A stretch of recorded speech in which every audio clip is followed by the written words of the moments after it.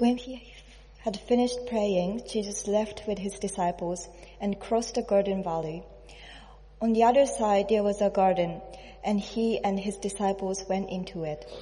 Now Judas, who betrayed him, knew the place because Jesus had often met there with his disciples.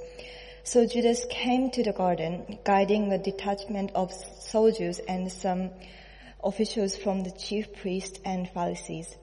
They were carrying torches, lanterns, and weapons. Jesus, knowing all that was going to happen to him, went out and asked them, "Who is it you want?" "Jesus of Nazareth," they replied. "I am he," Jesus said. When Jesus said, "I am he," they drew back and fell to the ground. Again he asked them, "Who is it you want?" "Jesus of Nazareth," they said. Jesus answered, "I told you that I am he. If you are looking for me, then let these men go." This happened so that the words he had spoken would be fulfilled. "I have not lost one of those you gave me." Then Simon Peter, who had a sword, drew it and struck the high priest's servant, cutting off his right ear. Jesus commanded Peter, "Put your sword away. Shall I not drink the cup of the Father has given me?" Then the detachment of soldiers with its commander and the Jewish officials arrested Jesus. They bound him and brought him first to Annas, who was the father-in-law of Caiaphas, the high priest that year. Caiaphas was the one who had advised the Jewish leaders that it would be good if one man died for the people. Simon Peter and another disciple were following Jesus. Because this disciple was known to the high priest, he went with Jesus into the high priest's courtyard. But Peter had to wait outside at the door. The other disciple, who was known to the high priest, came back, spoke to the servant girl on duty there, and brought Peter in. "You aren't one of this man's disciples too, are you?" she asked Peter. He replied, "I am not." It was cold, and the servants and officials stood round a fire they had made to keep warm. Peter also was standing with them, warming himself. Meanwhile, the high priest questioned Jesus about his disciples and his teaching. "I have spoken openly to the world," Jesus replied. "I always taught in synagogues or at the temple, where all the Jews come together. I said nothing in secret. Why question me? Ask those who heard me. Surely they know what I said." When Jesus said this, one of the officials nearby slapped him in the face. "Is this the way you answered the high priest?" he demanded.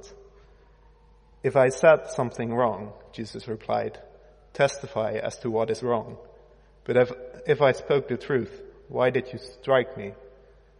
Then Annas sent him bound to Caiaphas, the high priest. Meanwhile, Simon Peter was still standing there, warming himself. So they asked him, "You aren't one of his disciples too, are you?" He denied it, saying, "I'm not." One of the high priest's servants, a relative of the man whose ear Peter had cut off, challenged him. "Didn't I see you with him in the garden?" Again, Peter denied it, and at that moment a cock began to crow. Then the Jewish leaders took Jesus from Caiaphas to the palace of the Roman governor. By now it was early morning, and to avoid ceremonial unclearness, they did not enter the palace, because they wanted to be able to eat the Passover. So Pilate came out to them and asked, "What charges are you bringing against this man?" "If he were not a criminal," they replied, "we would not have handed him over to you." Pilate said, "Take him yourselves and judge him by your own law."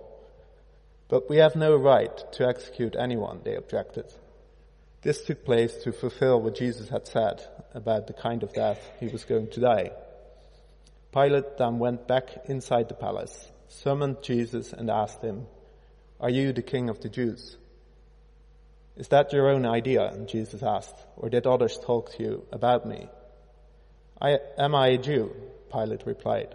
Your own people and chief priests handed you over to me. What is it you have done?" Jesus said, "My kingdom is not of this world. If it were, my servants would fight to prevent my arrest by the Jewish leaders.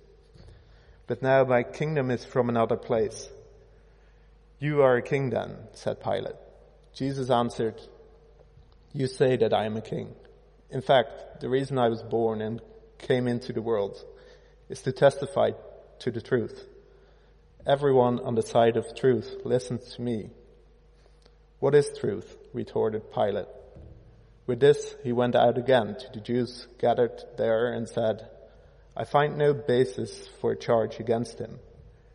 But it is your custom for me to release to you one prisoner at the time of the Passover. Do you want me to release the King of the Jews?" They shouted back, "No, not him. Give us Barabbas." Now Barabbas had taken part in an uprising. We're getting towards the end of John's Gospel, and what seems to be the end of the story. But of course we know that's just the start of another chapter of the story. We come to Easter and we remember the events surrounding the death and resurrection of Jesus, and it is a very familiar story and it's easy to skim over bits of it. I mean, it took me a long time to register that there are two disciples with Jesus. I mean, I must have read it, but I hadn't really cottoned on to that fact. We don't know who it was, but the likelihood is that it was John who was there, Jesus' best friend. On our very first week in John, I said that he writes very deliberately. So although many of us will be familiar with the story, I just want to take a few minutes to think about why he has written these particular things in this reading today. He's in the garden where he'd been so many times before. They were comfortable. It felt a bit like home. But this time when they called, there was no answer. Something was wrong. Friendship had soured. There was a bad taste in the air, made all the worse by the excuses and feeble stories that followed. Love had been trampled on, and it would take millennia to put right. That wasn't in this story. But in the beginning, in Genesis, there was betrayal. And that story, that imagery, stands behind what John is writing in this story. John has really been writing about a new Genesis. He starts, "In the beginning was the Word, and the Word was with God, and the Word was God." It's always there in the background for him.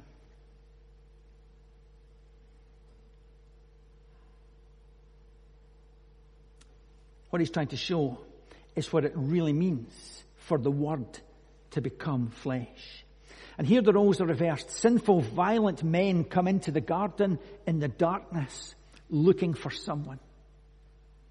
They didn't know it, but like all humans, they were looking for God. Unlike Adam and Eve, Jesus didn't need to hide. He knows what he needs to do. John doesn't focus on the agony that Jesus felt in the garden. But he's already told us in chapters 11, 12, and 13 that Jesus was deeply troubled as he approached these moments.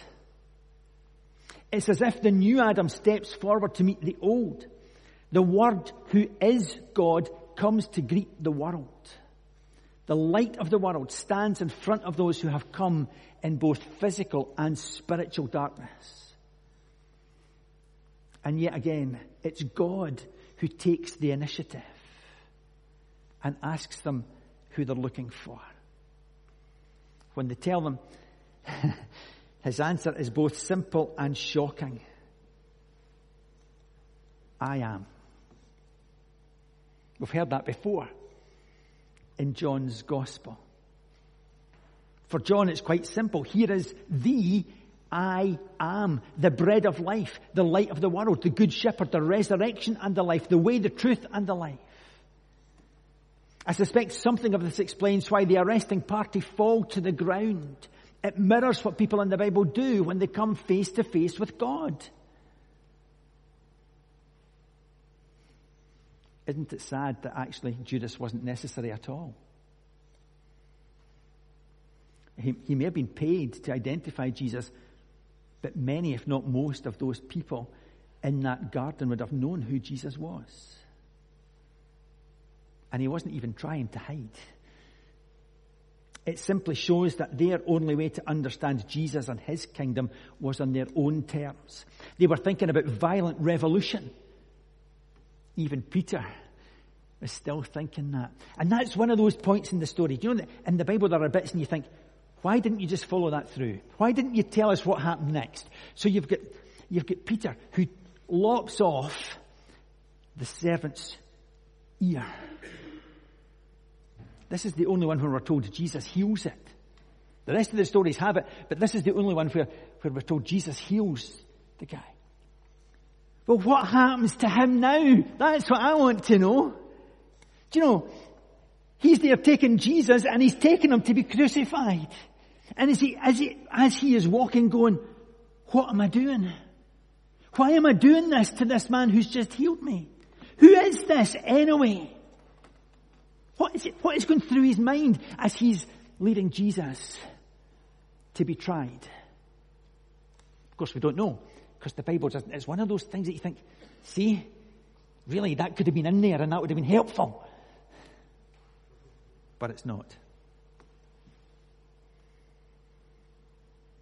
The irony here is that Jesus, the great high priest, is taken before the earthly high priest, who John has reminded us already has said that it's better for one person to die for all people. So John is setting up the next part of the story. The real high priest will be sent to his death by the false one, so that through his death, God will not rescue just the Jews, but everyone who believes. And then we change locations, and there's an incredibly significant story at play. Smell can be a really powerful stimulator. Do you know, I love a barbecue. Who doesn't like a barbecue? You get the charcoal out, you get it going, you get the wee flame, and then, when the flames die down, you're ready to cook, and that smell. Charcoal has a really particular smell. And if there's been one around when you've had an experience that has been particularly bad or particularly good, the next time you smell it, you'll remember. It'll bring it back. Sometimes even that intensity of feeling, just because you've smelled it.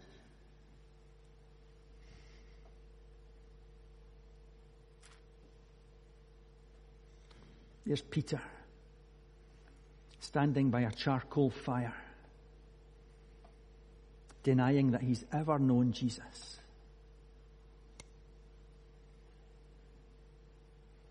John has another charcoal fire in a couple of chapters.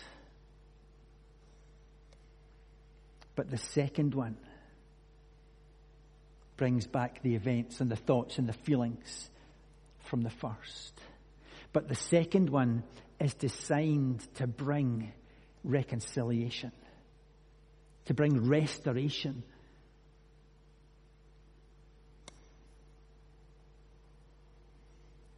It's there in order to heal the open wound that this night and this story leaves with Peter. And although the other stories, the other Gospels have Jesus then being questioned and they kind of focus on that a bit, for John, the focus is still on Peter. Jesus is speaking truth while Peter is lying. Jesus isn't trying to hide, but Peter is. But at least he's there. Peter is cold and tired, drained of the adrenaline of the garden, wondering if the guards will remember that it was him who injured one of them and put them on trial as well. When all of this comes together, it produces fear and panic, lies and disloyalty. And we need to be aware of that in our own lives. When we are tired, when we are down, when we're not reading and praying, when we're not walking with God, then we do stupid things. We act in disobedience through fear. We need to make sure we are looking after our physical and spiritual well-being. Pilate was someone who was a long way from home. He was a career politician, soldier. He was looking to move up the ladder and find a better posting by keeping out of trouble, but it didn't happen. He was removed from office around 37 AD and never heard of again. His style of justice involved pragmatism. He did whatever he had to do in order to keep the peace. He tried to send Jesus back to the Jewish authorities, but they were having none of it. He knew that Jesus wasn't stirring up a violent revolution, but he had been accused of something that was worthy of death, and only the Romans could carry out that sentence. So Jesus is going to die the death reserved for rebels. He himself said he would be lifted up, and Jesus on the cross will reveal the amazing majesty of God's saving love. At this point, the lines are converging. What Jesus, Pilate, and the chief priest intend to happen is rushing together, albeit for totally different reasons. The ancient world knew more about kings than we do. They knew that kings were absolute rulers with total authority. They became kings through birth or through revolution and violence. The way to the crown for those who were outside the royal family was violence. It was violent overthrow and uprising. So Pilate thinks that Jesus' claim to be a king could only end in one way: revolution among the Jews and trouble for him. Many translations have Jesus saying in verse 36, "My kingdom is not of this world. If it were, my servants would fight to prevent my arrest by the Jewish leaders, but now my kingdom is from another place." And the problem with using "of" is that it suggests that Jesus' kingdom is totally otherworldly, a spiritual or heavenly reality that has nothing to do with the real world. And of course it's a spiritual reality, of course it is. But it's in the real world. It affects the real. We live, we said earlier, your kingdom come. We want to see Jesus' kingdom at play in the world. It doesn't come from this world. John has told us repeatedly that the world is the source of evil and rebellion, and Jesus is denying that his kingdom has any of those properties. His kingdom doesn't come from this world, but it is for this world. And that's a crucial distinction. Jesus was speaking and bringing truth. You don't get truth from a test tube or mathematical formula. Philosophers, judges, or politicians don't own it. It's a gift, a strange quality that, like Jesus' kingdom, comes from elsewhere, but takes up residence in the world. Jesus comes to reveal the truth because he is truth. When we pitch the truth against the world's truth, as Pilate did, we often find the world's version wins. And so here we find one man falsely accused of promoting revolution, handed over to be executed, while someone who had taken part in a violent revolution is released. The truth is that Jesus died on a cross for you and for me. And he did it because he loves us. Amen.